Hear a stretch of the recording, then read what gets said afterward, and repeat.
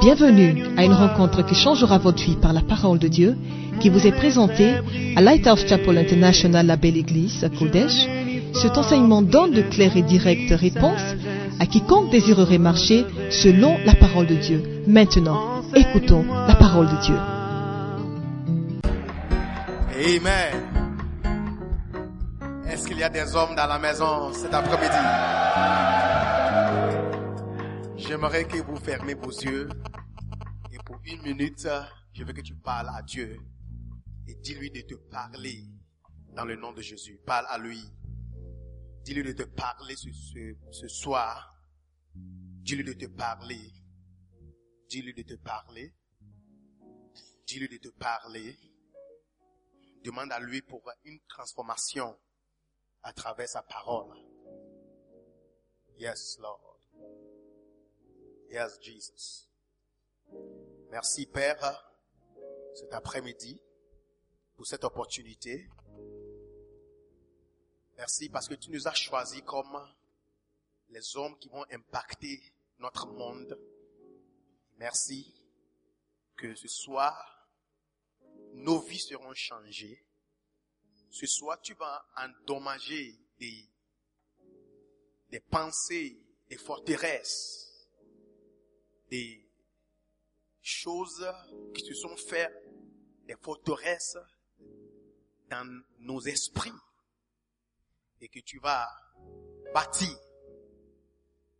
un nouvel homme, un homme avec direction, un homme avec un sens de raison et objectif, un homme qui sera père pas seulement à ses enfants biologiques, mais des autres enfants.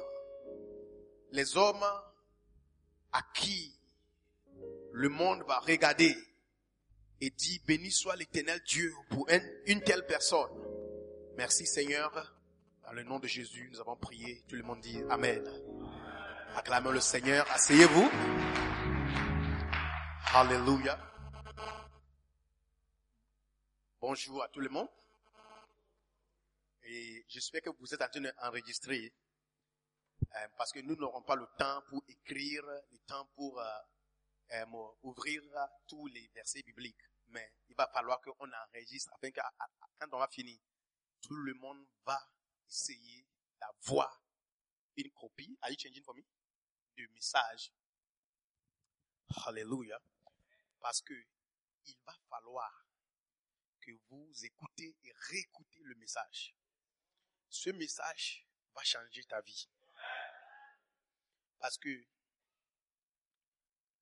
2 fois dans la Bible, Jésus a pleuré. La première fois, c'était lors de la mort de Lazare. Il a pleuré. La deuxième fois, quand Jésus a pleuré, c'était à cause de quelque chose de très tragique. Il a dit, Jérusalem, Jérusalem. Comment j'ai aimé de vous prendre comme un poulet prend soin de ses poussins. Mais vous n'avez pas voulu. Et il a commencé à pleurer. Il a dit, si seulement vous avez su, si seulement vous avez eu la connaissance de ce que allait vous amener la paix, vous n'allez pas me rejeter. La deuxième fois, même sur la croix, il n'a pas pleuré. Et dans le livre d'Osée, Dieu dit que c'est à cause de manque de connaissances que mon peuple, pas les gens du monde, pas les gens qui ne me connaissent pas, mais mon peuple. Ça veut dire que tu peux être dans l'église, tu peux être un frère chrétien, mais à cause de manque de connaissances, tu vas échouer. Manque de connaissances. La connaissance est très importante. À part le fait d'être né de nouveau, à part le fait de venir à l'église, tu dois chérir et tu dois avoir respect pour tout ce qui s'appelle la connaissance. Une porte est une grande chose. Une porte est faite de bois. Mais il y a un petit fer appelé une clé qui arrive à ouvrir des grandes portes. Jésus a dit un jour aux pharisiens, qui est hypocrite. Les pharisiens étaient hypocrites. Pourquoi? Parce que ils ont refusé, you want to change the microphone? Ils ont refusé d'entrer dans la porte. Et Jésus a dit, et ce qui est pire, c'est qu'ils ont été obstacles aux autres d'entrer. Et il a dit, parce que c'est eux qui ont la clé de la connaissance. La connaissance est une clé. Si tu as la connaissance, tu peux entrer dans certains endroits où les autres personnes ne peuvent pas entrer. Malheureusement, les gens pensent que quand ils deviennent chrétiens, automatiquement, la connaissance entre en eux. Mais ce n'est pas vrai. La Bible dit que Salomon a prié et il a demandé à Dieu pour la sagesse. Mais quand tu lis Ecclésiaste, il va dire, et le prédicateur a décidé de rechercher la sagesse. Donc, tu peux être né de nouveau, chrétien, venir à l'église, mais tu vas échouer quand on parle du fait d'être un homme, ou bien un mari, ou bien un père. Et ce soir, je vais prendre mon temps pour expliquer, je vais vous donner l'évolution. Comment un mâle devient un homme devient un mari, et puis un mari devient un père.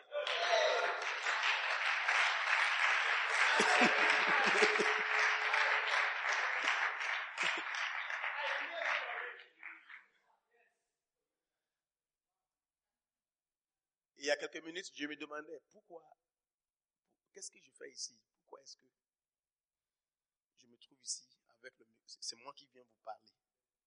Et je ne sais pas pourquoi, mais je ne sais pas pourquoi IS a décidé, m'a choisi de venir parler.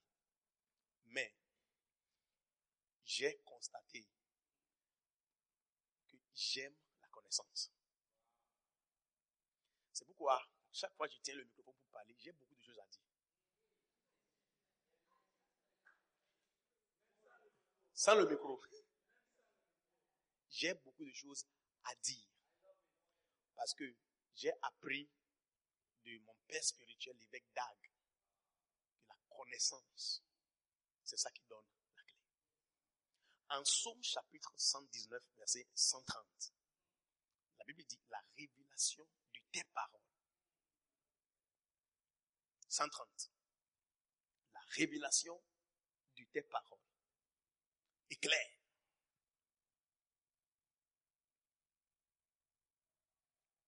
Si il y a quelque chose que j'aimerais dire à tout le monde ici, chaque homme ici doit désirer et chercher la révélation. C'est la révélation qui est claire. Sans la lumière, tu vas marcher dans le ténèbre. Et le monde est rempli de ténèbres. Et tu peux avoir la connaissance, mais avoir la connaissance n'est pas assez. Il faut avoir assez de connaissances. Comment est-ce que le fer peut avoir des ailes? Et tu démarres, et ça court avec vitesse, et puis ça prend son envol. Comment est-ce que ça est possible? La connaissance. Ça veut dire qu'avec la connaissance, les choses impossibles deviennent possibles.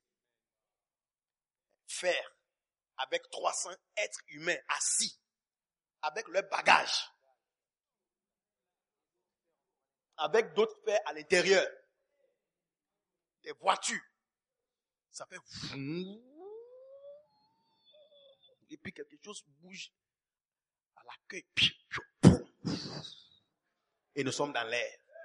Et les gens sont assis en train de boire du vin, manger avec climatisé, avec les écrans. La connaissance. La connaissance. Dieu a dit, manque de connaissances. Mon peuple périt. Donc, manque de connaissances. 2. Le sujet femme. Tu peux être un très mauvais mari. Récemment, j'ai vu les gens se moquer de quelque chose. Je veux vous dire, je sais que la plupart d'entre vous avez vu, c'était, quelqu'un m'avait envoyé ça, un gros livre. Ils ont écrit comment comprendre une femme. Et c'était gros. On se moque de ça, mais il y a une vérité dedans. Parce que la taille du livre déjà, ça décourage. Et ils ont fait ça pour se moquer de quelque chose que c'est impossible de. Mais voyons la leçon derrière. S'il y a un tel livre, ça veut dire qu'il va prendre les hommes qui sont sérieux, qui veulent vraiment savoir, de prendre leur temps pour lire. Et quand tu viens de lire, tu vas comprendre.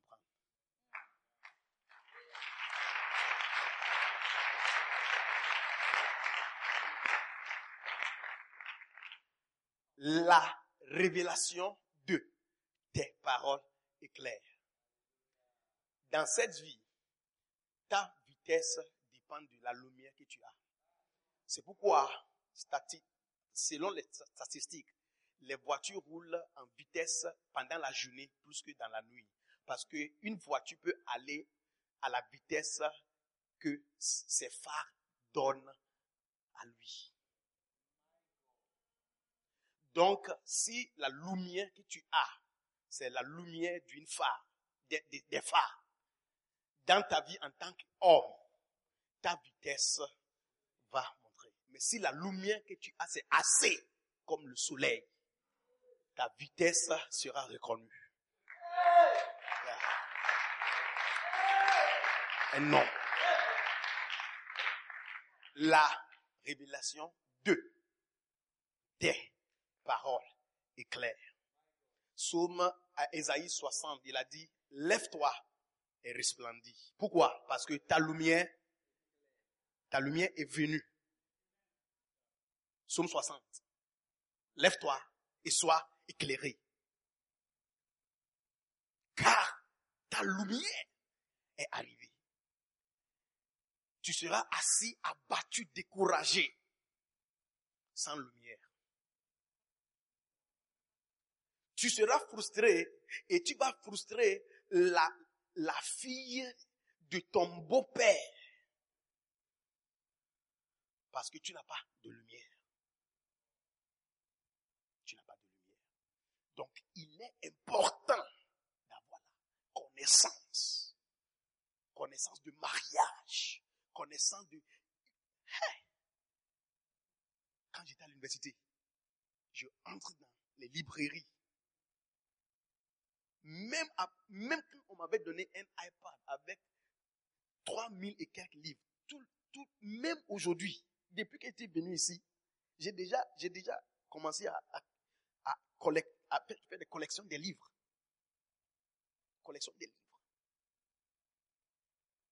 J'ai un livre que je ne donne à personne. C'est sur mon lit maintenant. Si tu rentres dans ma salle, tu vas penser que je vis dans la salle avec une femme. Parce que le titre de livre, c'est gros.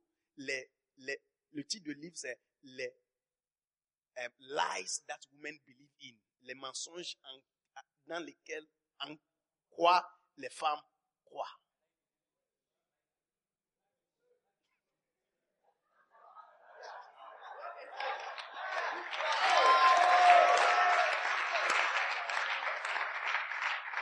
Chaque homme ici, chaque frère ici qui est entré dans une relation, chaque homme qui a parlé avec des hommes mariés, vous allez entendre la même phrase. Les femmes, je comprends. Mais ce n'est pas vrai. Ce n'est pas vrai. Ce n'est pas vrai. Tu peux étudier et connaître la femme. Tu peux avoir la connaissance. Et tu vivras en paix. Mais tu dois faire une décision. Aujourd'hui, tu dois faire une décision dans ta vie. Que je vais courir après, je vais chercher la connaissance. La connaissance. Comment est-ce que quelqu'un devient un avocat ou un médecin? on ne rompt pas la tête et puis on met quelque chose dedans. La personne s'assoit dans une salle de classe pour 7 ans. Connaissance. Un jour, il sort de la classe.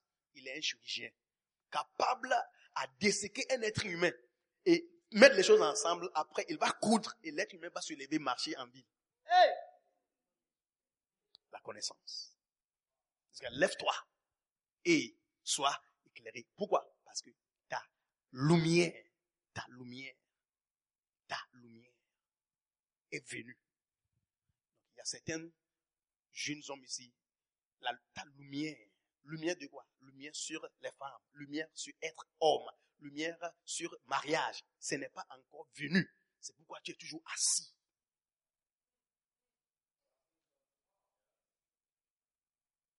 La lumière. Quand j'étais à l'université, à l'âge de 19 ans, je rentre dans les librairies, j'ai vu une femme, j'ai vu un livre, le titre c'est Every Woman. J'ai acheté. Quand je suis allé à la maison, j'ai commencé à lire. C'était quoi? Ça parle de la femme. Comment la femme est. Ça parle du cycle menstruel. J'ai tout appris. Cycle d'une femme.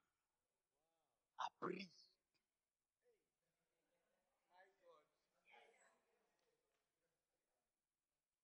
Yeah. Every woman. Je lis. I read. I read. Quand je commence à parler, vous allez voir que I read. Et puis, l'évêque d'Agde m'a introduit maintenant au documentaire. J'ai appris personnellement que des documentaires sont des livres, des histoires que les Blancs ont pensé à de mettre ça en vidéo afin qu'au lieu de lire, tu peux t'asseoir et regarder. Et quand tu regardes, toutes les connaissances entrent en toi.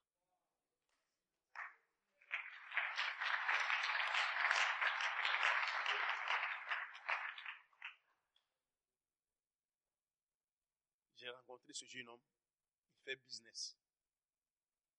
Et je lui ai dit, moi je suis pasteur, je lui ai dit, tu connais Rockefeller? Il dit non. Et j'ai dit, il faut aller chercher tous les livres que tu peux avoir. C'est vrai ou bien ce n'est pas vrai? Est-ce que tu as eu quelque chose? Connaissance. L'homme qui va chercher connaissance, si tu cherches connaissance et tu attrapes connaissance, et ta lumière va jaillir. Et la femme qui va te suivre, elle sera contente. Elle sera contente. Tes enfants aussi vont t'appeler béni. Pourquoi? Parce que tu as la connaissance. La connaissance. À partir d'aujourd'hui, tu vas avoir la connaissance. Tu vas chercher la connaissance. Parce que la connaissance est très importante. Ne fais pas cette erreur de penser que tant que je suis chrétien, automatiquement, j'aurai la connaissance. Tu dois t'asseoir. Nuit après nuit. Si tu travailles, tu es étudiant, nuit après nuit. Tu dois t'éduquer. Parce qu'un homme qui était un sénateur aux États-Unis a dit quelque chose qui m'a remarqué beaucoup. Et ça aussi, j'étais en train de lire dans un livre et j'ai vu. Et ça est rentré dans mon esprit, je ne vais jamais oublier. Il a dit, parce que les choses les plus importantes de la vie ne sont pas apprises à l'école, je fais exprès, je fais sûr de ne pas mélanger et détruire mon école avec mon éducation. Après, il faut chercher le message. Yeah. Parce que les choses les plus importantes de la vie ne sont pas apprises à l'école. Je fais exprès et je fais tout pour ne pas mélanger ou détruire, interrompre mon éducation avec l'école. Parce que c'est un mystère d'aller à l'école et étudier management and finance. Mais celui qui est en train d'étudier, celui qui est en train d'enseigner management et finance, lui-même, il est en dette et il est pauvre.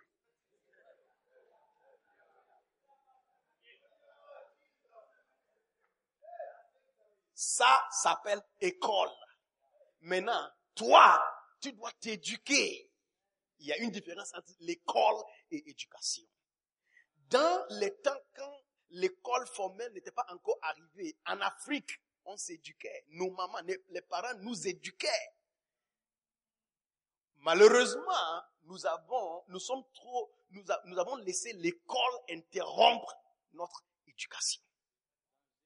C'est pourquoi ça fait pitié de voir des jeunes hommes qui sont à l'école, mais depuis 1 an, depuis 6 mois, ils n'ont jamais mis pied dans une librairie pour aller chercher des livres pour lire. On peut t'enseigner comment être un DG, mais on ne va jamais t'enseigner comment être un bon mari. Ça ne s'apprend pas ou bien ça ne s'enseigne pas à l'école. Donc tu vas te lever. Tu seras grand comme Dominique Strauss-Kahn, mais tu vas voir qu'un jour, des seins et des fesses vont te faire tomber.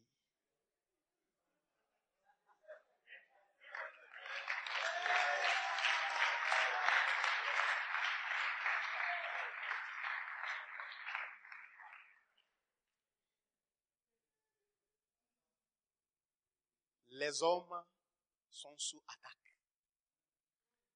Le diable te cherche. Il veut finir avec toi. Mais comment est-ce qu'il veut finir avec toi?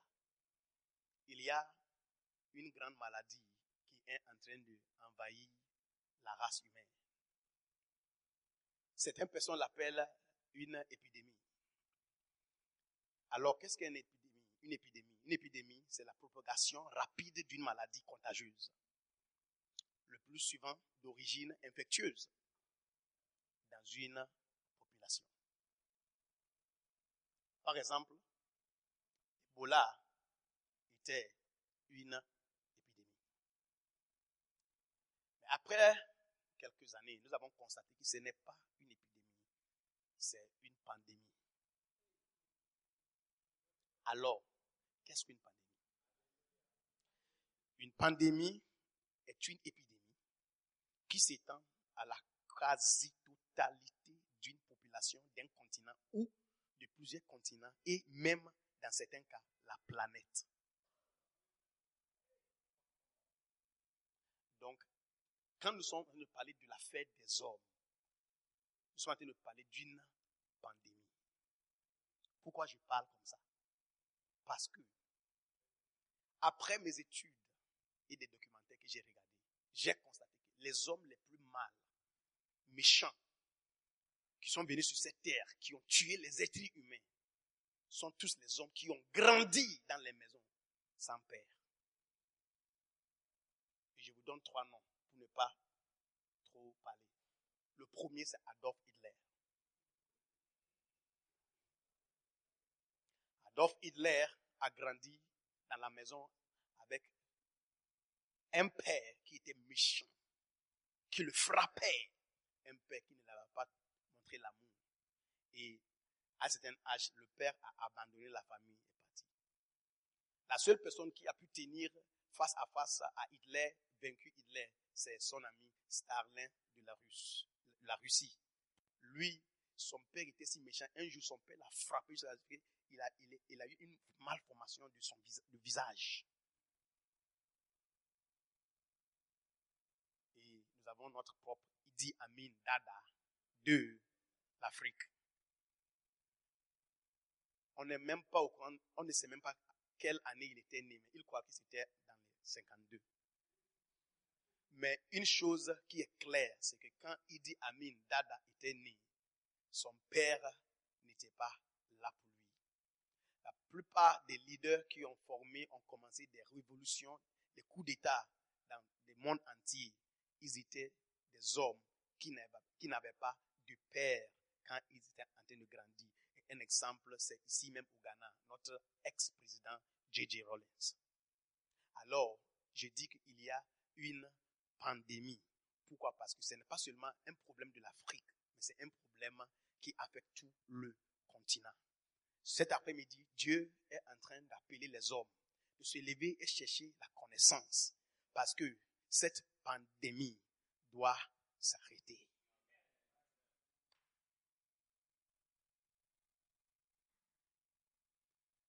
Je vais commencer cet après-midi avec l'évolution de la race masculin ou bien mâle. La Bible dit en 1 Roi chapitre 2, verset 1. 1 Roi chapitre 2, verset 1. David approchait du moment de sa mort et il donna ses ordres à Salomon, son fils, en disant, verset 2, « Je m'en vais par le chemin de toutes les terres, la terre. Fortifie-toi et sois un homme. » Et quelqu'un se demande, mais sois un homme, est-ce que ça aussi c'est une parole ou bien une phrase d'exhortation à quelqu'un? Par exemple, sois saint, sois courageux, sois ça, sois ça. Il y a aussi sois un homme. Et sois un homme est rempli de beaucoup de choses.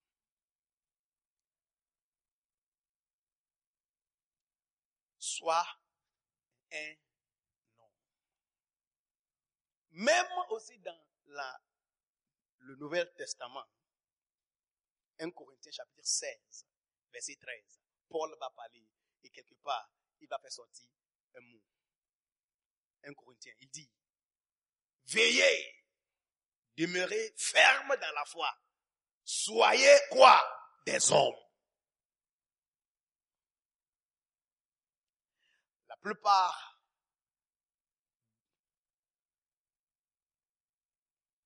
d'entre nous croyons que quand tu es né avec un pénis, 2 testicules, ça veut dire que tu es un homme. Mais ce n'est pas vrai. Quand la Bible dit soyez saints, ça veut dire qu'on n'est pas saint, on doit être saint.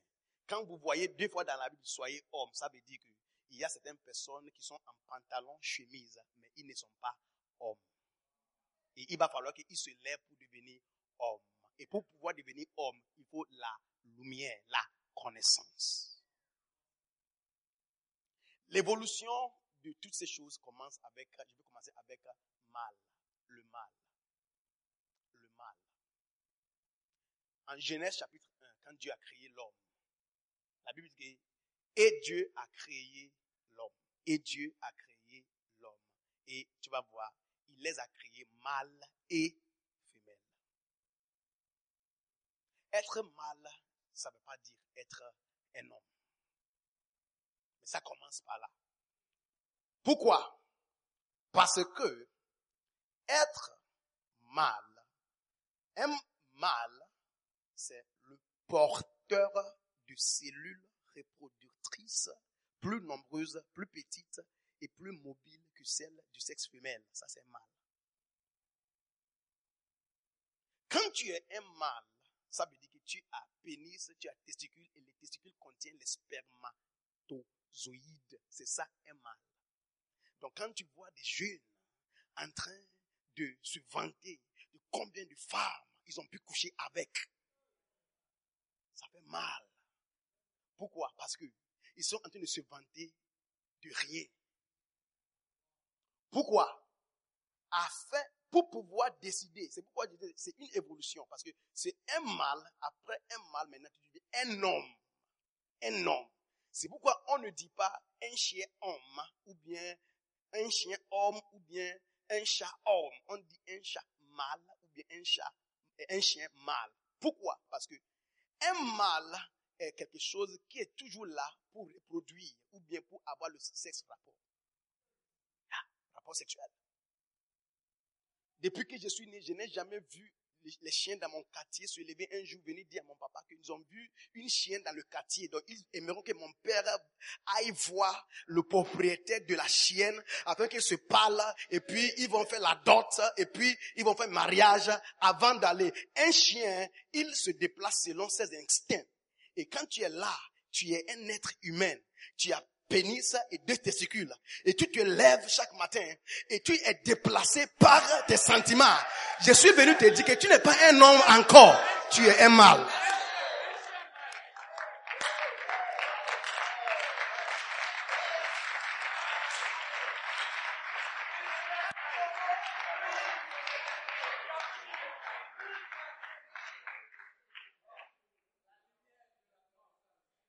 Quand cette connaissance vient à toi, tu vas commencer à pleurer pour toi-même.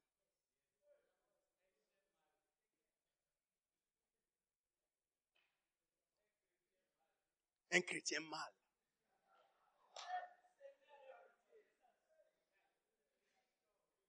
Il n'y a rien comme un père, le père de ses chiots, le père de ses... Non, il n'y a rien comme ça. Parce que quand on va arriver là-bas, tu vas voir, il y a une différence entre père et puis homme. Yes.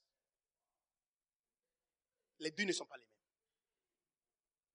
Mais au moins, commençons de soyez homme. Pourquoi? Parce que quand tu vas devenir homme maintenant, ça veut dire que tu as quitté maintenant le niveau de mâle et tu es devenu homme.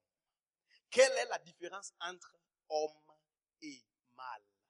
La différence, c'est responsabilité. Le mot responsabilité, c'est deux choses. En anglais, c'est response et puis ability. La science nous a appris qu'il y a quelque chose qu'on appelle stimulus et réponse. Stimulus et réponse dit que chaque fois que quelque chose te touche, automatiquement, il faut une réaction. Ça, c'est la science. Quand Jésus était venu, il a dit que ce n'est pas vrai. Pourquoi? La réponse d'un stimulus comme un gifle, la réponse c'est un gifle. Pa! Jésus a dit que quand tu deviens homme, quand quelqu'un te gifle, au lieu de répondre avec la loi de stimuli et réponse, tu dois demander à la personne de te gifler encore puis partir à la maison. Ne pas te répondre. Pourquoi? Parce que maintenant, tu n'es plus mâle. Tu es devenu un homme. Parce que je n'ai jamais vu un chien qui laisse un autre chien faire wow, ou bien le mordre et puis il est là, il regarde. Dans le royaume des mâles, tu me frappes, je te frappe. Parce que là-bas, il n'y a pas responsabilité. Mais quand les mâles deviennent hommes, il y a responsabilité. Responsabilité, ça veut dire quoi? Ça veut dire que ta capacité de répondre à quelque chose. C'est pourquoi il a dit, si tu regardes une femme et tu la convoites, tu as déjà pitié. Jésus était en train de nous dire que quand tu vois une femme, elle a porté une mini jupe, elle est nue, et puis tu dis qu'à cause de ce que tu as vu, c'est ça qui t'a poussé d'aller coucher avec elle ou bien la violer. Tu n'es pas un homme, tu es un mâle. Pourquoi? Parce que la différence entre mâle et homme, c'est quand tu vois quelque chose t'arrive, il y a un stimulus, mais tu décides que je vais prendre la capacité de répondre ou pas. C'est ça, la responsabilité. Et c'est ça qui fait la différence entre les mâles et les hommes. Non.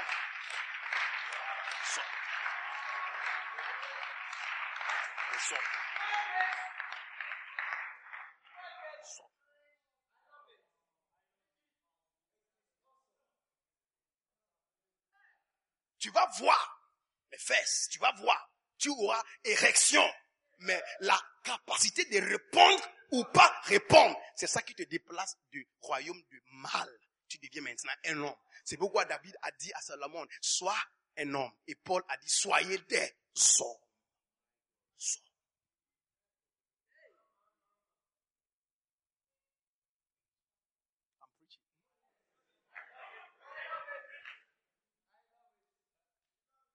Après être homme, tu dois prendre ton temps pour devenir un mari.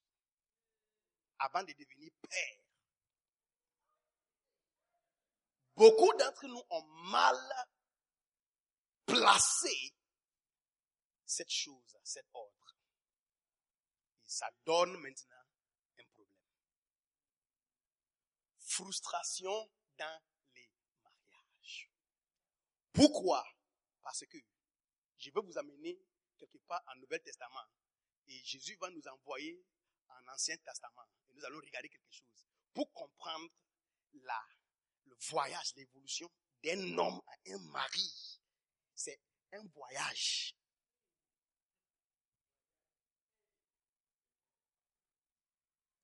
Tu dois décider que si je ne suis pas un chien mâle, Donc, si je vois une femme et j'ai le désir, je vais prendre la responsabilité d'aller voir ses parents et faire ce que je dois faire avant de mettre mon pénis dans son vagin.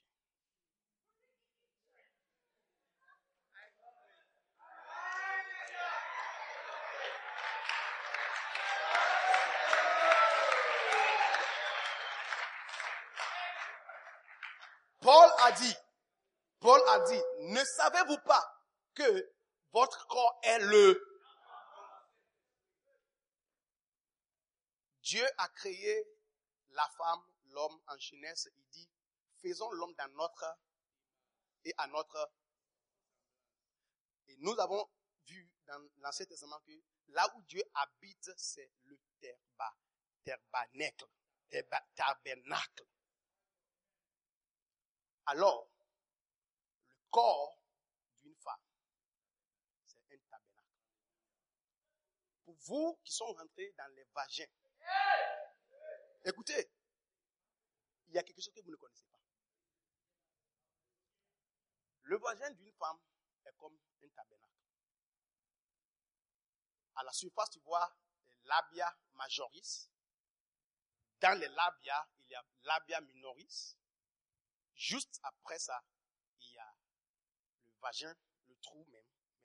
Mais chaque femme qui est née, il y a quelque chose qui couvre. Dans le tabernacle, il y a les parvis. Ça, c'est labia majoris. Quand tu es dehors, c'est que tu vois. Dedans, il y a labia minoris. Ça, c'est quand tu as fini de laver, faire le sacrifice, laver les mains. Maintenant, tu entres dans la place sainte. Maintenant, il y a la place plus sainte. La place plus sainte, il y a un rideau qui sépare les places. Donc, le vagin d'une femme est une chose mystérieuse et très sainte. Donc, l'hymen, ce qui couvre le vagin, c'est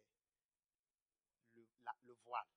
Et la Bible dit que là-bas, c'était une seule personne, le grand sacrificateur, qui entrait.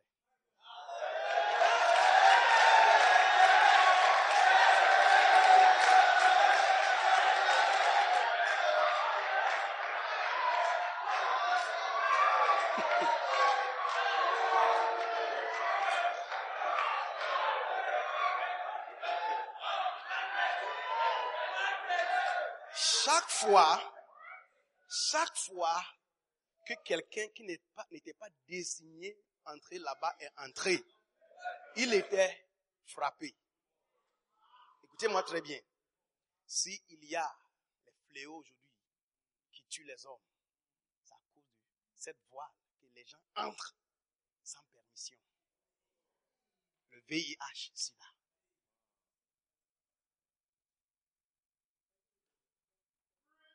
Abimelech a pris la femme d'Abraham. Et la nuit, Dieu bénit, ne touche pas. Mais avant que Dieu ne dise pas ne touche, il a dit, tu es un homme mort. You are dead. Il était vivant, mais Dieu dit, you are dead. You are a dead man. Tu es mort parce que tu veux entrer quelque part où la manière dont j'ai dessiné la chose, c'est une seule personne qui entre là-bas. Mais Dieu merci aussi, il y a des sœurs derrière. Alors, j'aimerais lancer quelque chose aux sœurs.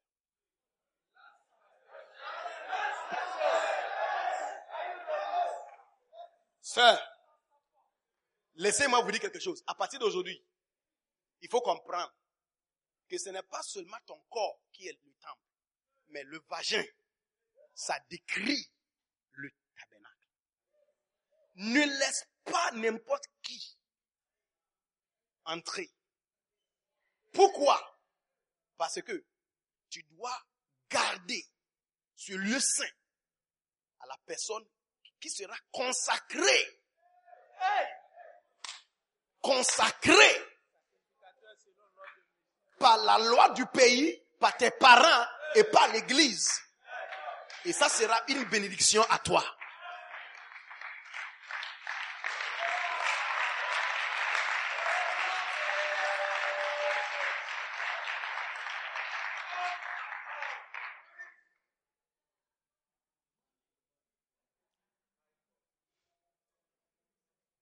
Ça c'est homme à homme.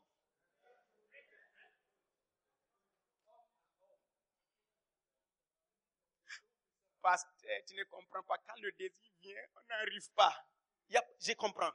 Tu n'arrives pas. Parce que tu es un mâle.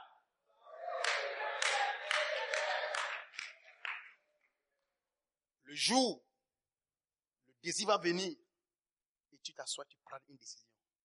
Que je ne veux pas faire. Maintenant, tu as laissé le royaume des mâles. Tu es devenu homme. Quand les gens disent, je n'arrive pas à me contrôler, je dis, ce n'est pas vrai. Vous savez pourquoi? Parce qu'en biologie, en science, il y a quelque chose qu'on appelle test, litmus test. Quand on dit, est-ce qu'il y a protéines dans ces choses? On ne sait pas. On fait des tests pour voir. Et si on fait des tests, ça donne des couleurs. On sait qu'il y a protéines dedans. Toi, tu me dis que quand le désir vient, et la sœur aussi ouvre le vagin, tu ne peux pas te reculer. Et le jour, quand elle ouvre, le désir aussi est là. Tu es sur le point, tu fais entrer ton pénis et elle te dit que j'ai une seule chose à te dire. Je souffre de VIH/SIDA. Alors, il faut venir. Est-ce que le désir sera là ou bien ça ne sera pas là? Donc, pourquoi est-ce que tu me dis que quand le désir vient, il n'y a rien qui peut arrêter le désir?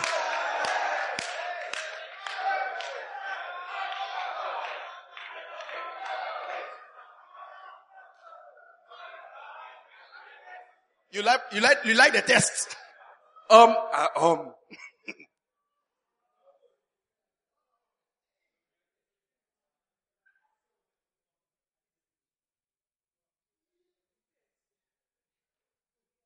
La raison pour laquelle, jusqu'à maintenant, tu ne vois rien avec ce style de vie, c'est parce que tu es toujours un mâle. Il n'y a pas moyen de faire asseoir un chien et expliquer au chien que chien, écoutez. Tu dois prendre un chien, voix femelle.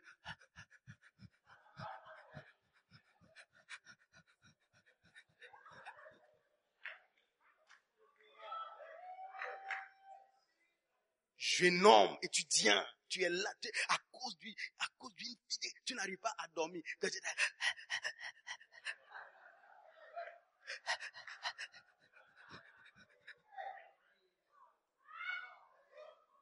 Aujourd'hui, c'est la transition d'un mâle à un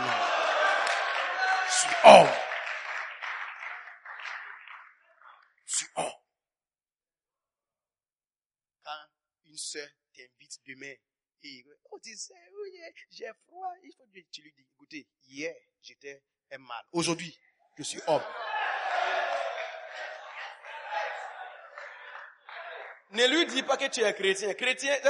Mais tous les chrétiens font. Non, je ne suis pas un chrétien mâle. Je suis un chrétien homme. Parce que je comprends la responsabilité, ma capacité à répondre. Et Jésus nous a appris que c'est possible. Mais cette chose était prouvée par un juif, il s'appelle Frank Sens. Dans les temps quand Hitler était en train de tuer les juifs, il était arrêté dans le camp de concentration, on l'a maltraité. Et il a dit un jour, quelque chose est arrivé à lui. C'est possible de décider dans mon cœur que quand il vient me maltraiter, je vais commencer à avoir pitié d'eux. Ils sont les gens en captivité. Qui sont en train de faire quelque chose qu'eux-mêmes, ils n'aimeraient pas faire, mais à cause de Hitler, c'est pourquoi ils sont en train de faire. Il dit, à partir de ce jour, quand il a pris cette décision, quand on lui fait le mal, il ne ressentait plus. Donc, par la grâce de Dieu, il n'était pas mort. Donc, quand il était sorti, on lui avait demandé quel était son secret. Il a dit, le secret, c'est que j'ai appris que la responsabilité, c'est quand tu as la capacité de répondre ou pas. C'est pourquoi les gens disent quelque chose. C'est toi qui peux donner les gens la clé pour t'offenser. Tu peux décider de ne pas être offensé. Tu peux laisser les gens. Si tu es en train de marcher, quelqu'un est en train de dire à boire, passer, toi tu ne comprends pas. Mais si tu veux décider de chercher, c'est là que tu vas aller chercher quelqu'un. Est-ce que tu comprends? Quelqu'un a dit ça, et puis là, ça va commencer à te faire mal.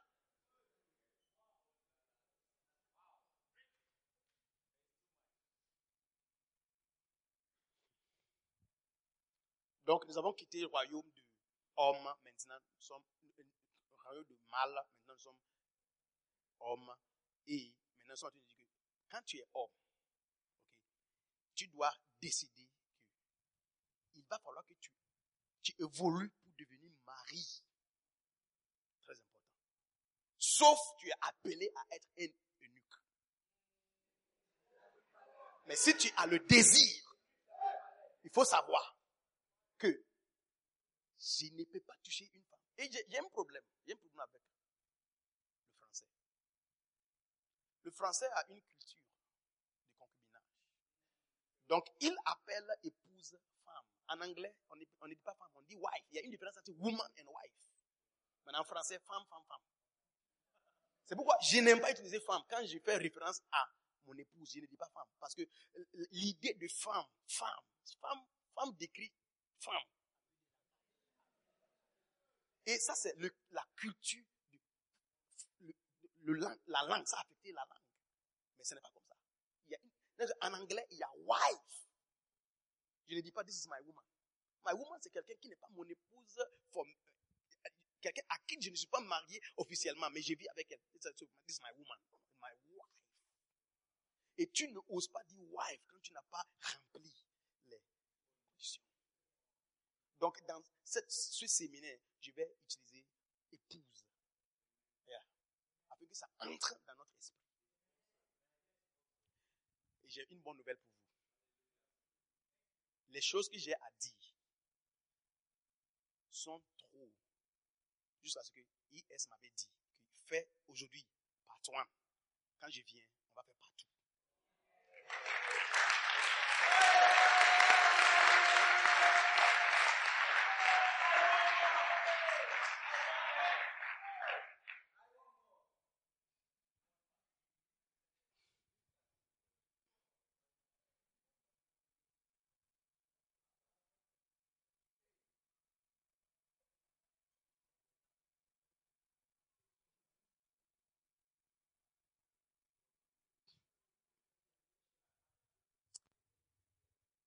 Il faut chercher ce verset pour moi. Il faut taper ça. J'ai laissé ça ici. J'ai écrit, mais je n'ai pas laissé le verset biblique.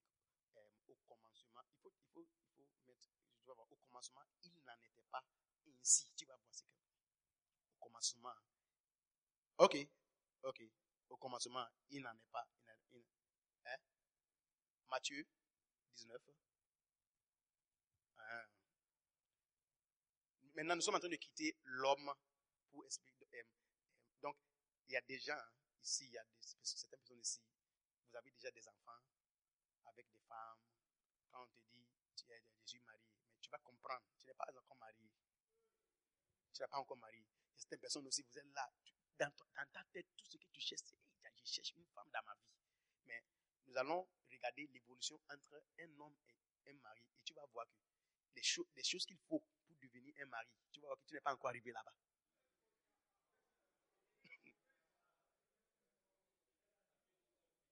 Matthieu 19, 8. Donc commençons du verset 3 et puis on va voir. Les pharisiens abordèrent et dirent pour l'éprouver, est-il permis à un homme de répudier sa femme pour un motif quelconque? Et cette chose-là, c'est une des pandémies qui affectent le monde aujourd'hui, le divorce. Donc ils ont demandé à Jésus, il y a un problème, quel problème? Il y a divorce, est-ce qu'il... Ok, continuons. Et il répondit, n'avez-vous pas lu que le Créateur au commencement fit homme et la femme? Et qu'il dit, c'est pourquoi l'homme quittera son père et sa mère et s'attachera à sa femme et les deux deviendront une seule chair. Ainsi, ils ne sont plus deux, mais ils sont une chair. Que l'homme donc ne sépare pas ce que Dieu a joint. Pourquoi donc lui dit-il, Moïse, a-t-il prescrit de donner la femme une lettre de divorce et de la répudier? Il leur répondit, c'est à cause de la dureté de votre cœur que Moïse vous a permis de répudier vos femmes. Au commencement, il n'en était pas ainsi. Cette phrase me touche le cœur. Jésus est en train de dire qu'il y a un endroit, il y a quelque part, quand toute cette affaire du mariage, homme, femme, ont commencé, tous ces problèmes n'étaient pas là. Ça veut dire que si nous voulons évoluer du royaume des hommes au royaume du mari, nous devons maintenant aller au commencement pour aller voir qu'est-ce qui s'est passé au commencement qui a fait que le mariage était correct. Mais aujourd'hui, quelque chose ne va pas. Parce qu'il est important que chaque fois que tu commences quelque chose et puis au milieu, ça ne marche pas, il va falloir qu'on s'assoie pour faire une introspection et puis aller chercher quelles sont les choses, les fondements, quelles sont les choses qu'on a. C'est là qu'on commence à voir le bon. Donc, nous allons commencer un autre voyage. L'évolution et le voyage d'un homme à un mari. Genèse chapitre 2. Genèse chapitre 2, verset 1, la Bible dit, « Ainsi furent achevés les cieux et la terre et toute leur armée. » Verset 2, « Dieu acheva au 7e jour son œuvre qu'il avait faite et il se reposa au 7e jour de toute son œuvre qu'il avait fait. » Verset 3, « Dieu bénit le 7e jour et il le sanctifia parce qu'en ce jour, il se reposa de toute son œuvre qu'il avait créée en la faisant. » Continuons. « Voici les origines des cieux et la terre quand il fut créé. » J'aime cette phrase. Il est en train de dire que voici comment les choses ont commencé après qu'ils étaient créés. Qu'est-ce qu'il nous dit? Qu'est-ce qu'il nous dit ici? Mais Genèse chapitre 1, Dieu avait tout créé, non? Oui. Maintenant, il est en train de dire que voici comment les choses ont commencé, les origines. Mais il avait déjà créé en chapitre 1.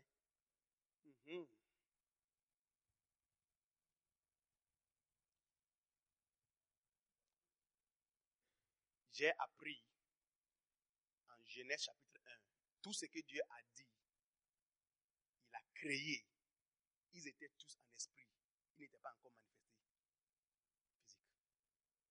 Maintenant, verset chapitre 2, il va commencer à manifester ça. Ça, c'est notre enseignement sur quelque chose d'autre, sur confession et la foi. Après tout ce qu'il a fait, il a vu et Dieu a vu que c'était bon. En vérité, il n'y avait rien. Il n'y avait rien, mais lui, il a dit, waouh, c'est bon. Chapitre 2. Maintenant, il va commencer à donner chair aux choses. Il y a un frère ici qui croit Dieu pour une bonne femme. Tu dois commencer à confesser. Je suis béni. Dieu m'a donné une bonne épouse. Il faut commencer. Quand tu es là, tu dis, waouh, elle est belle, waouh, elle est puissante, elle craint Dieu. Commence à dire. Mais je ne suis pas venu pour parler de la foi et confession.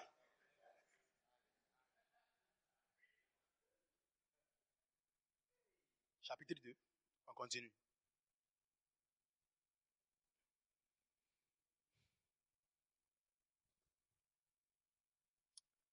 Verset 5. Verset 5. Maintenant, il dit, l'Éternel Dieu fit une terre. Verset 4. Voici les origines, blablabla. Verset 5. Lorsque l'Éternel fit la terre, aucun arbuste des champs n'était pas encore sur la terre. Mais verset 1, il a dit que les herbes poussent. Oui. Ça veut dire que quand il avait dit que les herbes poussent, il était là, il a vu ça. Et puis il a dit, c'est bon. Je vais parler aux frères ici qui sont déjà mariés. Si tu continues à te plaindre de ton épouse, elle va devenir ta plainte. Les gens pensent qu'il y a une femme, quand les gens lisent Proverbe 31, ils croient qu'il y a une femme qui existe aujourd'hui sur terre avec toutes ses qualités. Ce n'est pas vrai. Ce n'est pas vrai. Beaucoup de frères, quand ils se marient, ils deviennent frustrés parce qu'ils cherchaient une femme parfaite. Mais il n'y a rien comme une femme, une épouse parfaite. C'est toi avec ta bouche qui va créer une femme parfaite.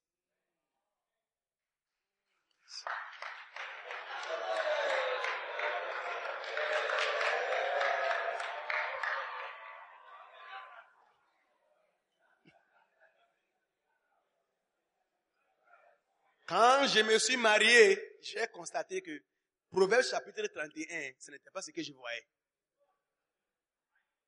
Donc j'étais sur le point de commencer et puis j'ai appris. Donc ce que j'ai fait, c'est que de jour en jour, j'appelle mon épouse et j'ai dit, can I bless you? Elle dit oui. I said, kneel down. Et je ouvre Proverbe 31 et je commence à confesser. Et elle dit, Amen. Amen. Amen. Amen. Amen. Amen. Amen. Amen. Amen. Amen. Hallelujah. Hallelujah. Yeah. Yes. I tell you.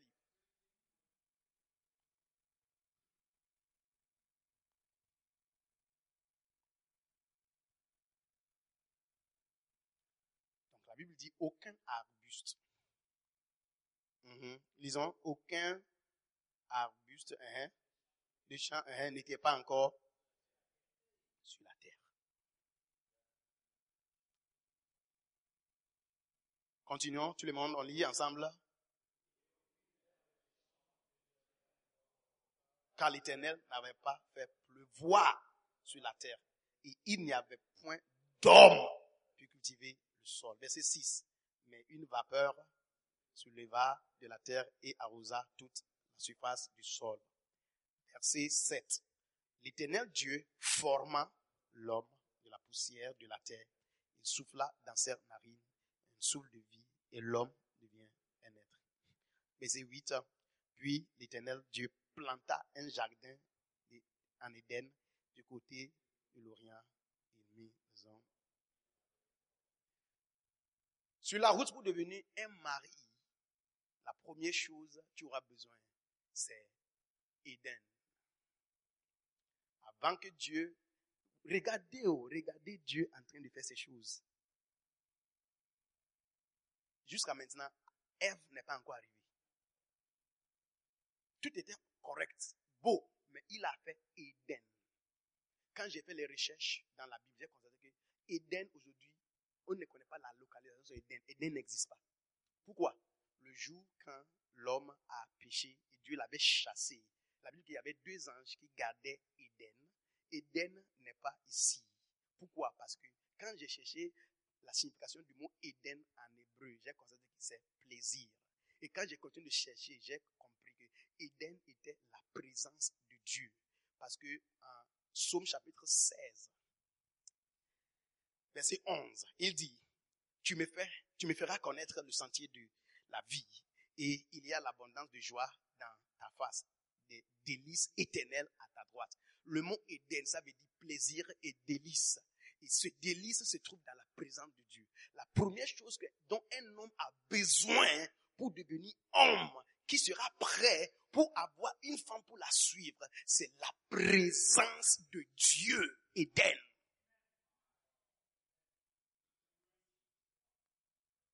Se marier ou bien avoir une femme n'est pas ton premier besoin de cette vie. Si tu ne sais pas et tu mal places les choses, au lieu de chercher la présence de Dieu, au lieu de chercher à être proche de Dieu, tu as commencé à chercher une femme. Tu auras la frustration dans ta vie.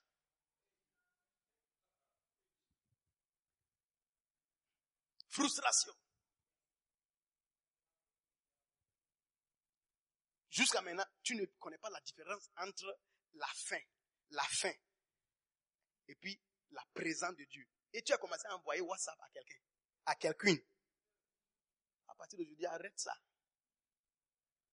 Il faut commencer à chercher quoi?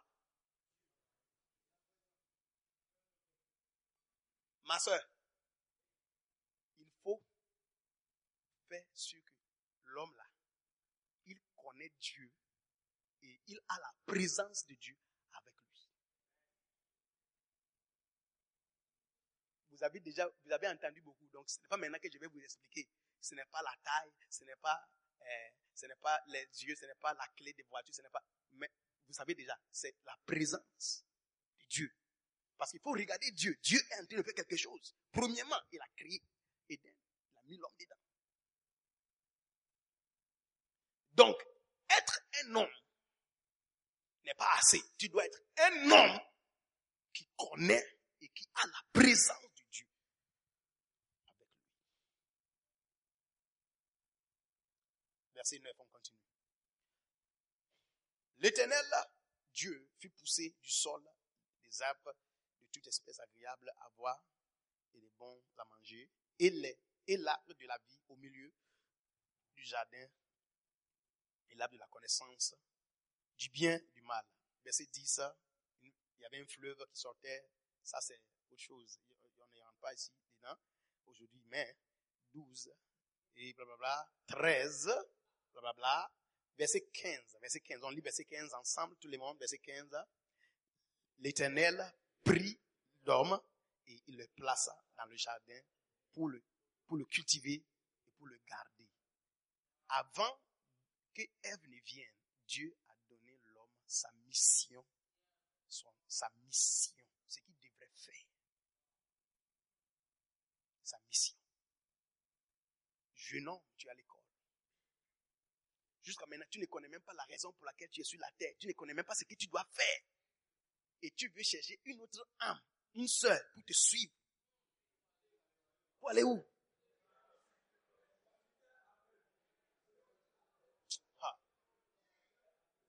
Et quand les hommes commencent à mal placer, mal prioriser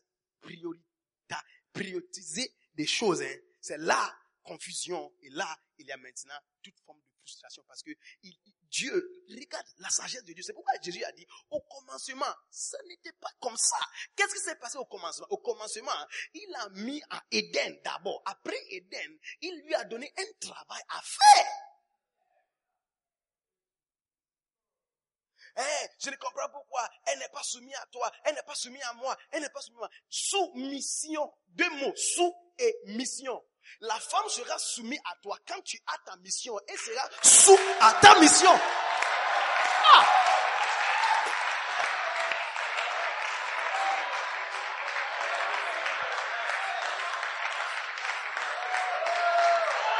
Tu ne connais pas ta mission.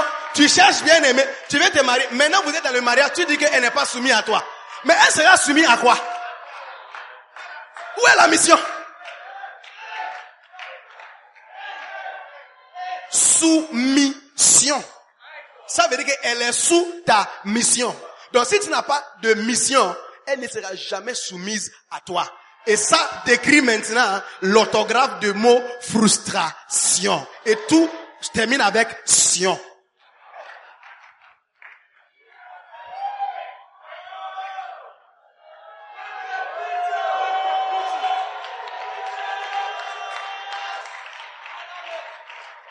Donc, le deuxième besoin d'un homme, c'est de découvrir sa mission. Quand nous sommes devenus nés de nouveau, on avait peur des sœurs. Notre premier objectif, God, what do you want me to do? Yes. What do you want me to do? Parce que si je peux voir what you want me to do, quand la sœur vient, quand on va arriver là, vous allez voir, il dit, il va faire une aide semblable. Il n'a pas dit, il va faire une mannequin ou bien une mode. Une aide semblable à lui. Toi, tu n'as même pas une mission. Et je ose dire ça maintenant. Un homme sans mission ne peut pas même trouver une femme, une épouse. Parce qu'il n'a pas de mission. Donc, il va chercher des mannequins. Il va chercher quelque chose, quoi. Quelque chose.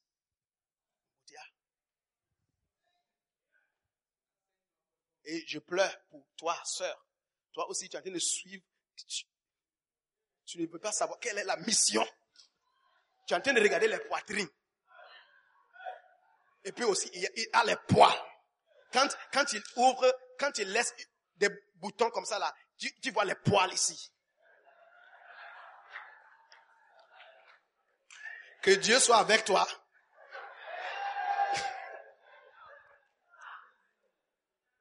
Nous serons ici. Pasteur Sam sera là. Pasteur Jérémie, moi aussi je suis là. Nous serons ici. Quand tu vas aller et puis ça chauffe là, tu vas venir, on va te consoler. On va prier avec toi. Comme ça, on ne peut rien faire.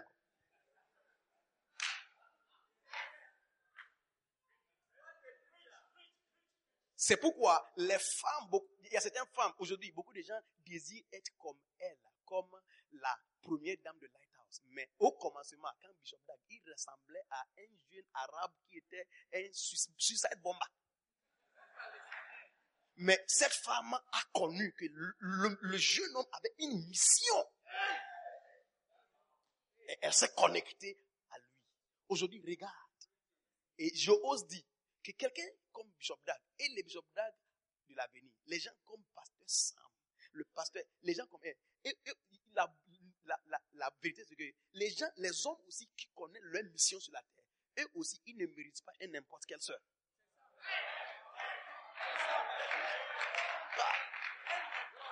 Donc, tu seras en train de dire que, hey, je souhaitais être la femme de Pasteur Sam, mais si toi, from where? Hey, les femmes avec mission, hein, ils ne regardent pas ses fesses. Ils regardent ce qui est en elle qui peut m'aider à accomplir. Donc, si tu es une femme, la raison pour laquelle le gars était venu, c'était à cause de ta beauté. Je plais pour toi. Que Dieu soit avec toi.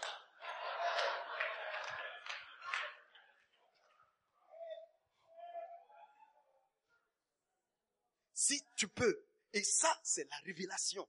Si tu gagnes cette révélation, tu seras éclairé. Là, le monde est déjà ténébreux. Tu auras la lumière et tu sauras où aller. I'm preaching.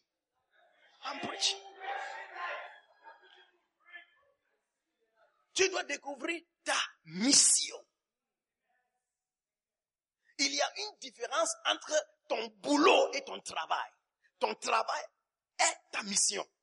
Quand on dit travail n'est pas aller matin et puis venir et puis avoir salaire. Ça c'est ton boulot. On gagne salaire de notre boulot. Mais quand tu vois quelqu'un qui fait son travail, la dernière fois j'étais là avec le pasteur Sam, il a dit, les dimanches, il est content. C'est un homme qui a trouvé son travail. Mais il fait un boulot à EcoBank.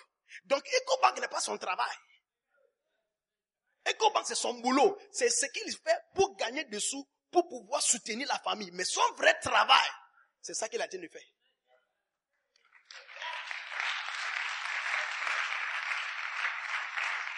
Donc, si tu cherches un bon boulot pour attirer une sœur, tu vas perdre.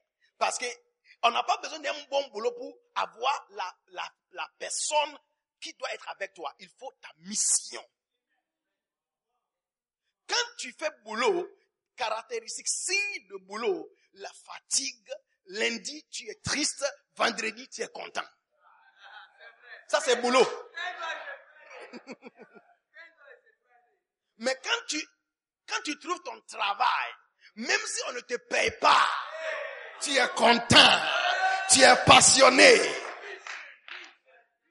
Quand tu trouves ton travail, c'est comme un poisson dans l'eau. C'est comme un oiseau dans l'air. Quand tu ôtes le poisson de l'eau, il commence à train de mourir. Hey, lundi, il est en train de mourir. Mais quand tu trouves ton travail, tu peux t'asseoir toute la journée sans manger. Tu es content. On te paye ou pas, tu es content. C'est ça que tu es en train de faire. C'est pourquoi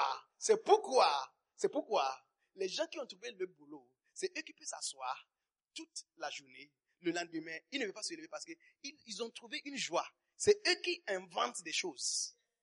Les inventeurs sont les gens qui ont trouvé leur travail. Tu ne peux jamais inventer quelque chose si tu fais boulot.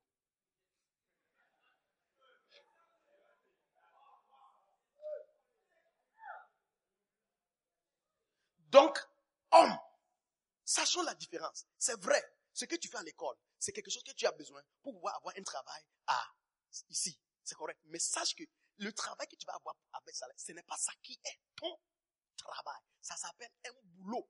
Maintenant, c'est ça maintenant qui doit te faire. Certains frères pensent que à cause de ce que j'ai fait à l'école, mon avenir est déjà. Donc, ce n'est pas vrai. C'est l'heure de te mettre à genoux et prier et demander à Dieu de te montrer quelle est ma mission. Donc, tu n'es pas encore fini. Quand tu fais boulot, on te donne certaines années. Après, on dit qu'il faut aller en retraite. Mais quand tu fais ton travail, tu ne peux pas aller en retraite. Quand tu me disais, tu es content. Tu es content. Frère, il faut chercher, il faut prier. Et pour découvrir ta mission, moi je ne peux pas te donner. Celui qui t'a créé, c'est lui qui a formé l'homme. C'est lui-même qui a donné l'homme ce travail. Et tu te demandes, quand il était en train de garder le jardin, il était content. Il était nommé les animaux. Combien, des milliers d'animaux. Comment est-ce qu'il a pu nommer tout? C'est parce que c'est son boulot, c'est travail. Non, il a nommé sans. Si c'était toi, tu allais passer. Ok, on va appeler, mais quand c'est ton travail. Donc, sachons la différence entre travail et boulot.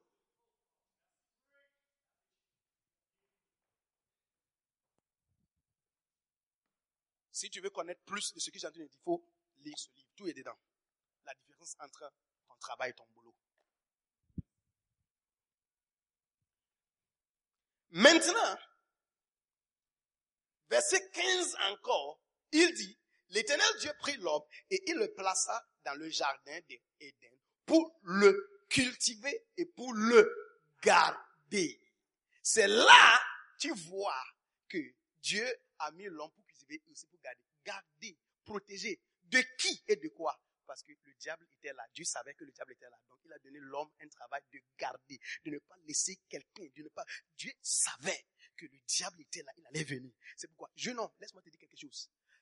Sur la route, pour devenir un homme, un mari, un père, tu dois apprendre à garder Éden, la présence de Dieu. Parce que le diable va envoyer la pornographie.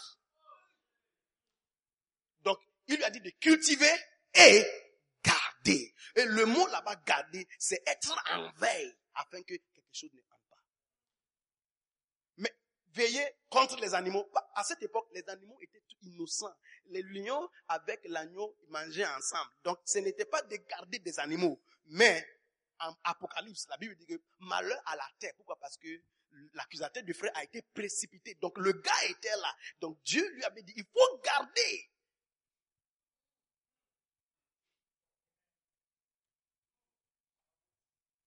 Jeune homme, tu as des orifices.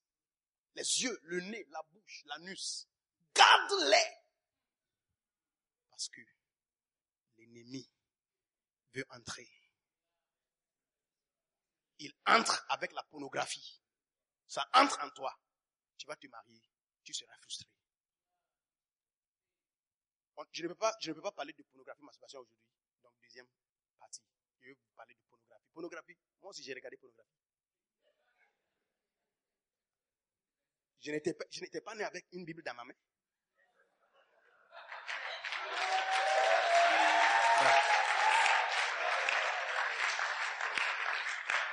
C'était au cours de mon voyage au lycée que j'ai rencontré Christ.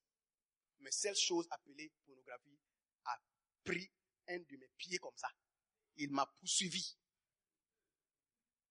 Maintenant, quand je me suis marié j'ai commencé à être frustré parce que quand je fais rapport sexuel avec mon épouse, elle ne crie pas comme les femmes qui criaient.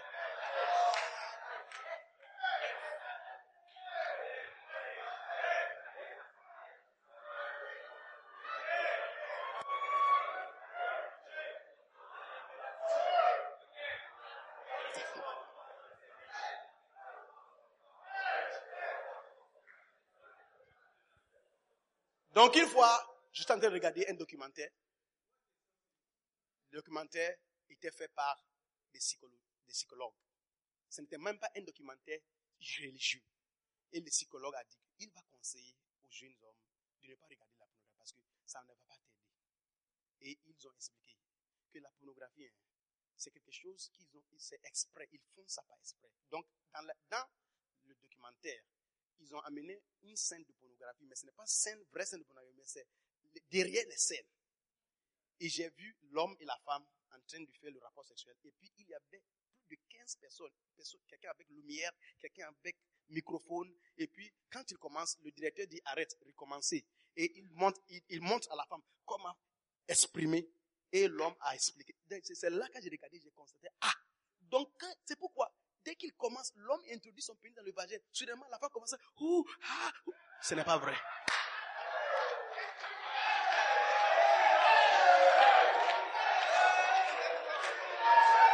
Ce n'est pas vrai. Look, la fille qui est en train de faire hou-ha, elle fait hou-ha parce qu'un directeur l'a montré comment faire hou-ha. Et aussi, quand elle fait hou-ha bien, elle va avoir ses dollars. C'est son boulot. Je suis marié, frustré. Hou-ha. Frustré. Je me suis marié. Première année, j'ai fait face à ce qu'on appelle l'éjaculation précoce.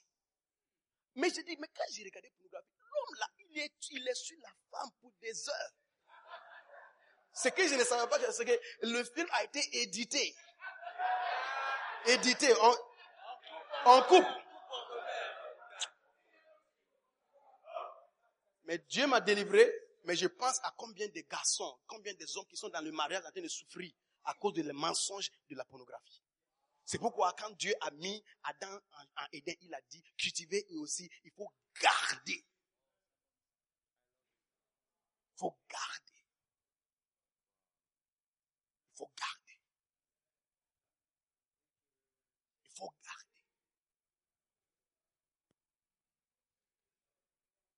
Mais cette instruction, Adam n'a pas pris ça au sérieux. Il était là quand le diable était venu. Il a commencé à parler à Ève. Et puis Ève est allée manger. Et quand Dieu était venu, il a fait exprès. Il n'a pas demandé à Ève. Il a demandé à l'homme. Parce que quand il était en train de mettre l'homme en Éden, quand il était en train de donner les instructions, Ève n'était pas là. Donc ce que le diable était venu faire, il n'était même pas venu pour détruire Ève. Il était venu détruire Adam.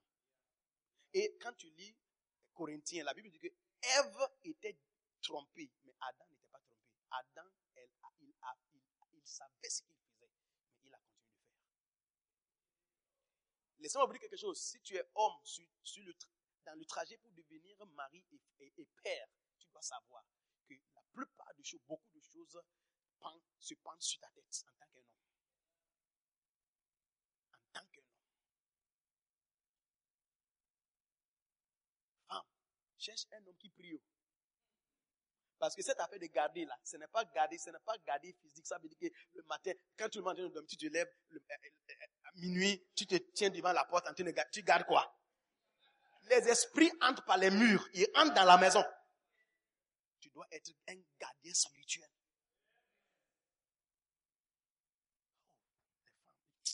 Pense aux femmes. Parce que j'ai une fille. De temps en temps, je me pose ma main, reçois la sagesse. Avant qu'elle naisse, elle devient ado. La sagesse doit entrer dans sa tête. Parce que vous êtes, je ne sais pas, quand le look de gars seulement là, tu es, en anglais, tu es mesmerized. Tu vois un soeur en Christ à l'église avec nous, les frères à l'église. Parce qu'ils n'ont pas le look. Parce qu'ils ne connaissent pas Yves Saint-Laurent. Ils ne connaissent pas Giorgio Armani. Tu viens à l'église, tu regardes aux chaussures de gars là. Tu dis, c'est pas moi.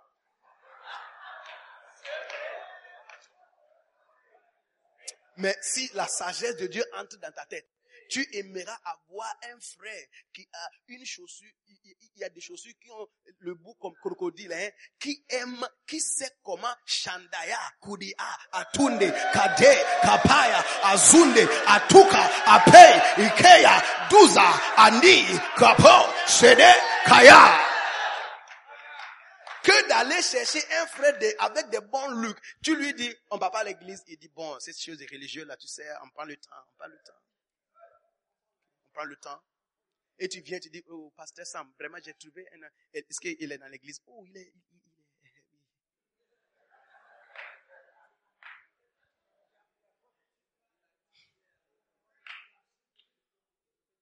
On n'a pas le temps, sinon je vais vous expliquer histoire après histoire. Il y a un mais maintenant, elle m'a mis, comment on appelle? Cette semaine, j'étais en train de faire veiller. Depuis vendredi, lundi, chaque nuit, veiller. Elle est à Ouagadougou. Elle était là en Belgique, elle est ophtalmologue, correcte sœur. Elle prie. Elle était venue, elle voulait. I remember, this guy. Elle était offensée, elle a quitté l'église. Un frère qui avait un vélo est venu demander la main. Et regardez le frère comme ça. Elle a appelé mon épouse et dit, mamie, qu'est-ce que j'ai fait à Dieu?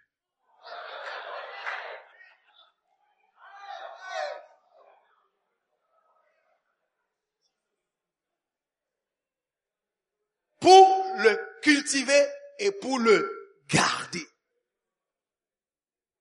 Le garder. Garde tes yeux. Garde tes yeux. Garde ta bouche. Si tu es ici, quand tu grandissais, quelqu'un t'a abusé. Un homme a couché avec toi. À cause de ça, il y a ce sentiment de la tendance de laisser un homme coucher avec toi ou bien coucher avec un homme.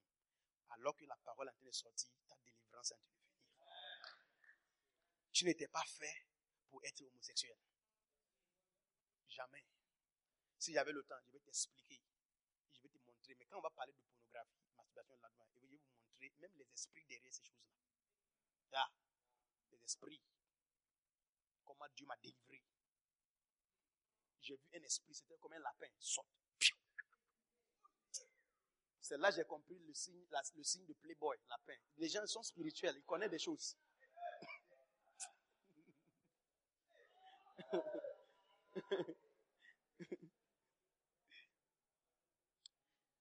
Alléluia. Alléluia. J'ai 9 minutes pour terminer.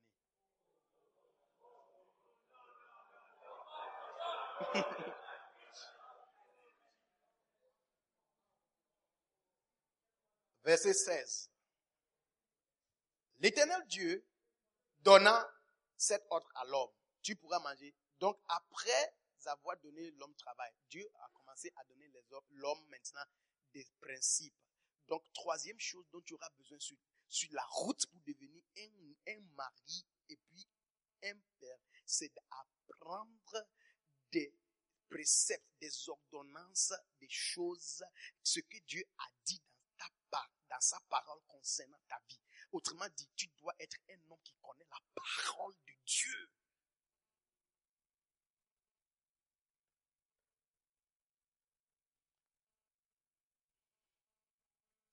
Troisième année à l'université, tous mes amis ont commencé à avoir des bien-aimés. Je n'avais pas de bien-aimés. Donc, j'ai commencé à m'inquiéter. J'ai dit non, moi aussi, j'ai besoin d'une bien-aimée. Donc, pendant les vacances, j'ai commencé à jeûner et prier. Donc, j'ai prié pour demander à Dieu. Hey. Ok. Prier, Seigneur, donne-moi bien-aimé, donne-moi. Et puis, une nuit, avant que le trimestre ne commence, parce que j'avais décidé que je vais prier si je prie, Dieu n'a qu'à parler, s'il ne parle pas aussi. Quand je rentre, le trimestre là, coûte que coûte, j'avais une soeur que j'avais ciblée, je vais aller. Ciblée déjà. Donc, j'ai prié et juste avant d'aller à l'école, j'ai fait un rêve. Dans le rêve, je me suis trouvé sur un arbre, il y avait des membres de famille, moi et puis la fille, elle était dans sa robe, tout. On était sur le point de se marier, j'étais très content. Et juste quand on m'avait donné les alliances pour mettre, et puis soudainement, un homme appelé Pius. Quand j'avais tourné, c'était un homme habillé en veste. Et dans le rêve, il était mon patron. Et il a dit, what are you doing here? Go back to work. Et j'ai laissé le mariage. j'étais rentré, c'était un cage où on garde les poussins, les poulets, et j'étais rentré en train de balayer. Il était venu, il a dit, work, when it is time to marry, I will bring the lady here for you. Dans le rêve. Quand je me suis réveillé, quand j'étais parti au campus, j'étais même sur le point de finir mes études, mais je n'ai même pas, nothing moved me to find a beloved, because God, he has shown me. Concentrate on the work. Tu es zonal, concentrate on the work. Concentrate on the work. Learn the word of God. Dieu, avant que Ève ne vienne, Dieu a pris son temps pour apprendre à Adam des ordonnances. Telle chose-là, ne fais pas ça, fais ceci, dans sa parole. Autrement dit, Dieu a mis la Bible dans le cœur de Adam, avant que Ève ne vienne.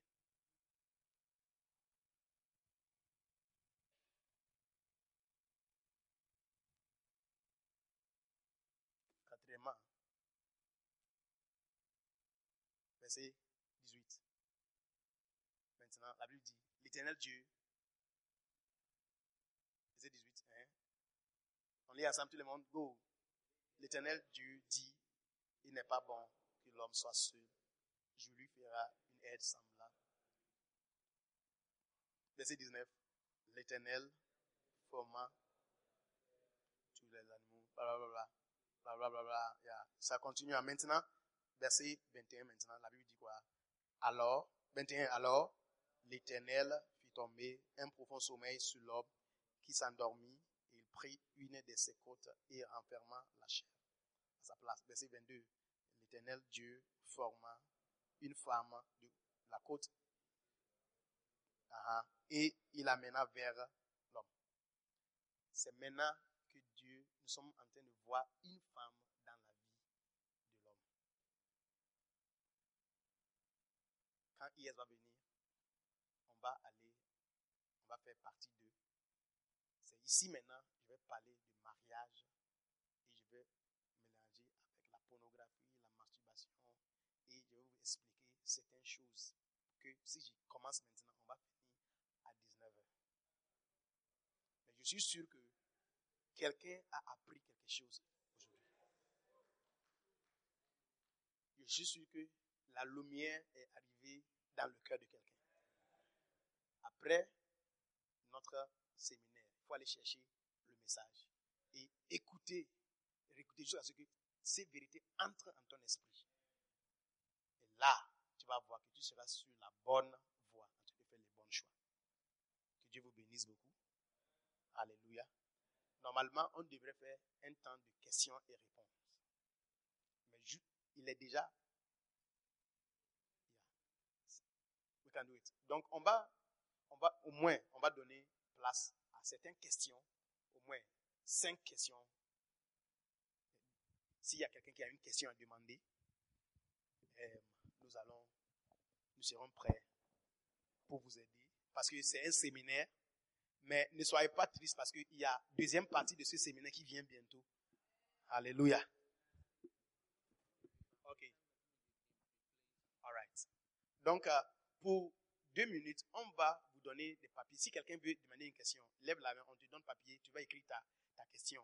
Alors que les gens sont en train de lever la main, toutes les questions. Je veux que là où tu es assis, 1 minute, tout ce que tu as entendu, commence à prier. Demande à Dieu d'écrire ces choses sur les tablettes de ton cœur, afin de ne pas oublier. Sinon, parce que c'est une chose qui est très importante, prie et demande à Dieu, Seigneur, j'ai fait des erreurs, j'ai mal placé certaines choses. Aide-moi. Peut-être cet après-midi, quelqu'un doit demander à Dieu, quelle est ma mission? Quel est le travail que Dieu... Parce que quand tu étais né, il avait un travail pour toi déjà. Ce n'est pas ton boulot, ça c'est différent. Il y a un travail. Prie, demande à Dieu pour 1 minute, juste 1 minute. Prie, engage Dieu en prière. Et tu dis, Seigneur, s'il te plaît, j'ai entendu beaucoup de choses. Je vais écouter après, mais cette chose que j'ai entendue maintenant, ça a touché mon cœur. Voici la partie qui me concerne. Et je te demande, Père, aide-moi,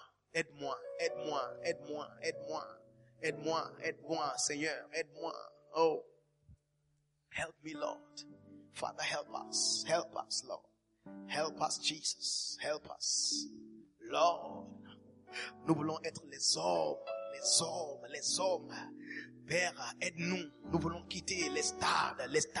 Nous voulons quitter l'étape du mal, d'être mal pour devenir des hommes. Ta parole dit, soyez hommes. David a dit à Salomon, sois un homme, soyez des hommes. Père, nous voulons être des hommes.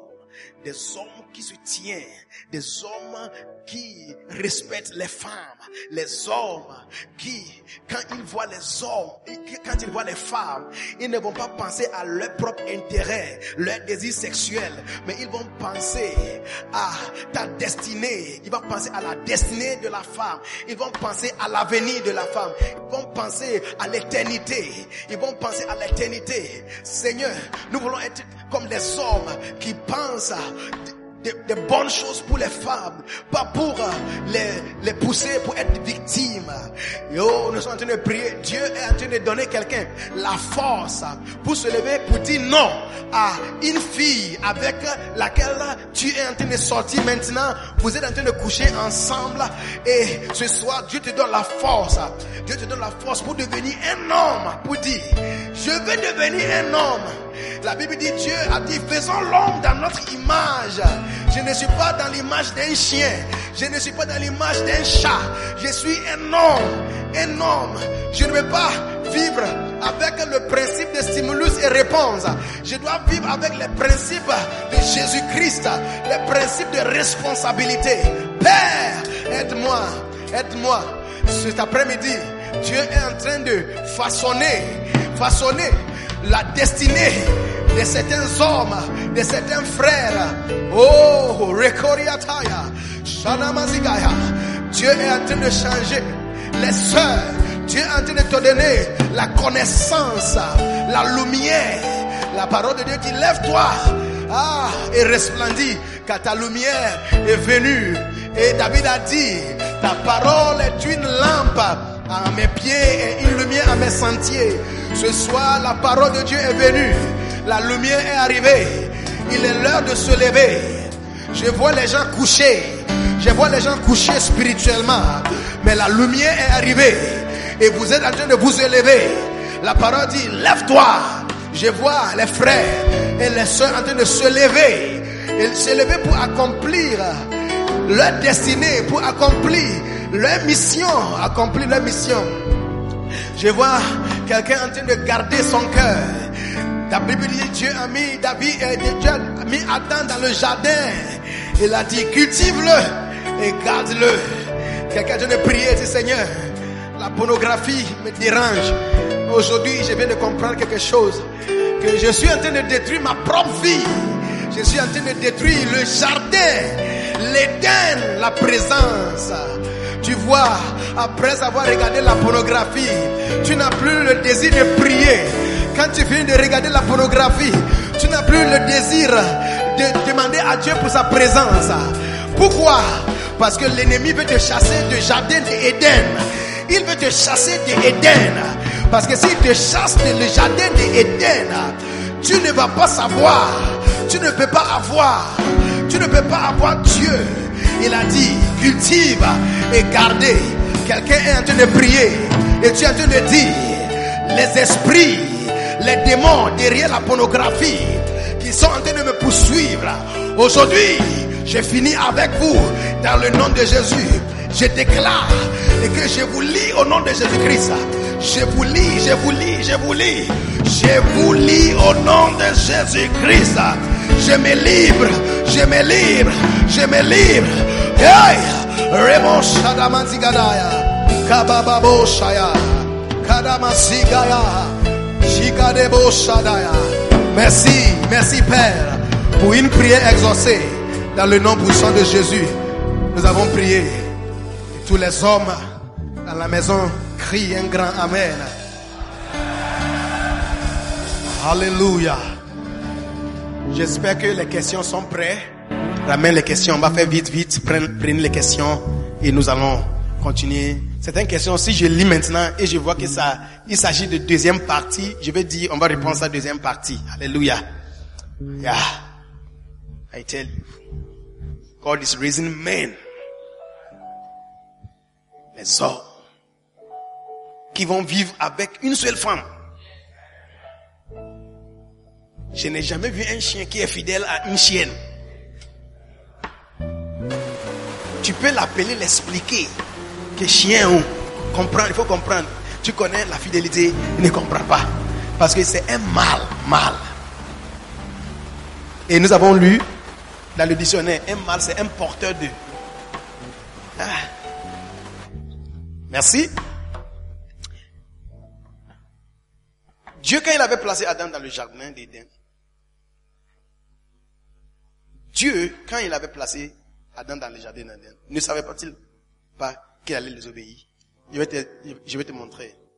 Quand tu entres en relation avec quelqu'un, une des choses que tu aimerais connaître de la personne, est-ce que la personne, il te suit de bonne volonté ou bien c'est toi qui as forcé la personne d'être là? Dieu est un Dieu d'amour. Et une des choses qu'il ne cherche pas, c'est de forcer des gens. C'est pourquoi on n'a jamais vu les gens, les dimanches, ils sont en train de marcher soudainement, une main les saisit. À glisse. Non. Il a donné à tout le monde la volonté de choisir. Donc quand il a mis Adam dans le jardin, il a placé cette chose devant lui. Il savait que l'ennemi allait venir. C'est pourquoi il lui a dit de garder. Maintenant, il va obéir à l'ennemi, bien obéir à Dieu. C'est là maintenant qu'on va savoir que, ok, vraiment, le fait que Adam et moi, nous sommes en relation, j'ai constaté que je ne suis pas la première personne. Là maintenant, Dieu va laisser des choses passer. Il va faire venir Jésus-Christ. Et maintenant, quand Jésus va venir, il va venir avec une autre race de personnes qui maintenant ont la loi dans leur cœur. Ça, c'est toi et moi. Donc, il avait un plan déjà. Donc, il savait. Mais c'était à Adam de choisir afin que Dieu sache vraiment. Est-ce qu'il me suit parce que je l'avais mis ici, je l'avais montré des choses, je suis puissant. Donc, je pense que ta réponse, tes questions. Comment donc découvrir cette mission? J'avais dit ça, il faut aller prier, jeûner.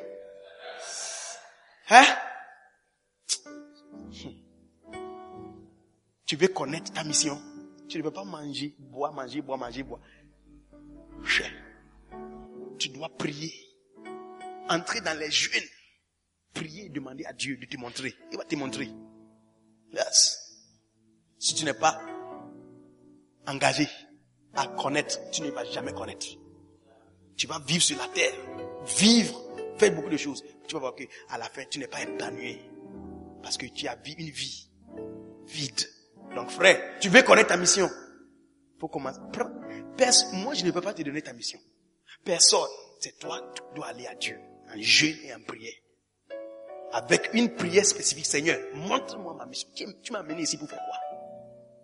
Tu dois prier. Et quand tu pries, Dieu va te montrer. Si même Jésus, fils de Dieu, quand il était venu, il a passé 40 jours, 40 nuits pour aller prier avant de commencer. Pour bien savoir quels sont les détails. Avant d'aller à la croix, il est allé prier. Et Élie et Moïse étaient venus pour encore expliquer à lui la détail de la mission dans quelques jours.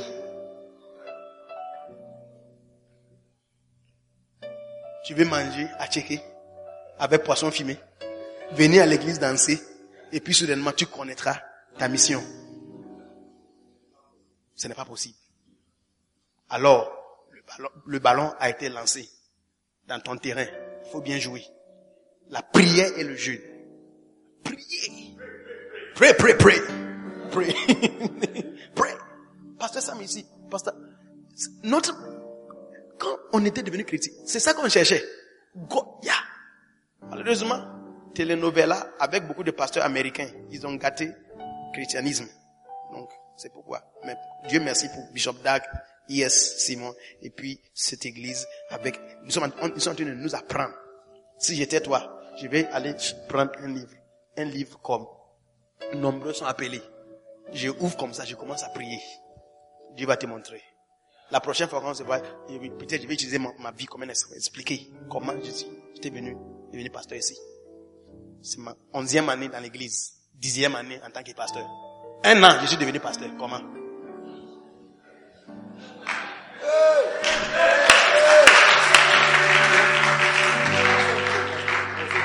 Comment devenir un grand homme pour ne pas aboutir à un divorce et de devenir un bon homme et un bon mari il faut commencer avec les étapes. Je vais vous donner les étapes. Première étape. Qu'est-ce qui s'est passé au commencement? Étape par étape. Quand tu suis cette étape, il faut aller chercher le message et réécouter encore. Quand la parole entre en toi, tu seras un grand homme avec un bon mari, un bon père. Tes enfants seront contents de toi. Nous ne serons pas comme les pères de Hitler et Staline et puis Idi Amin dans le nom de Jésus-Christ. Un homme peut passer plusieurs années avant de trouver sa mission.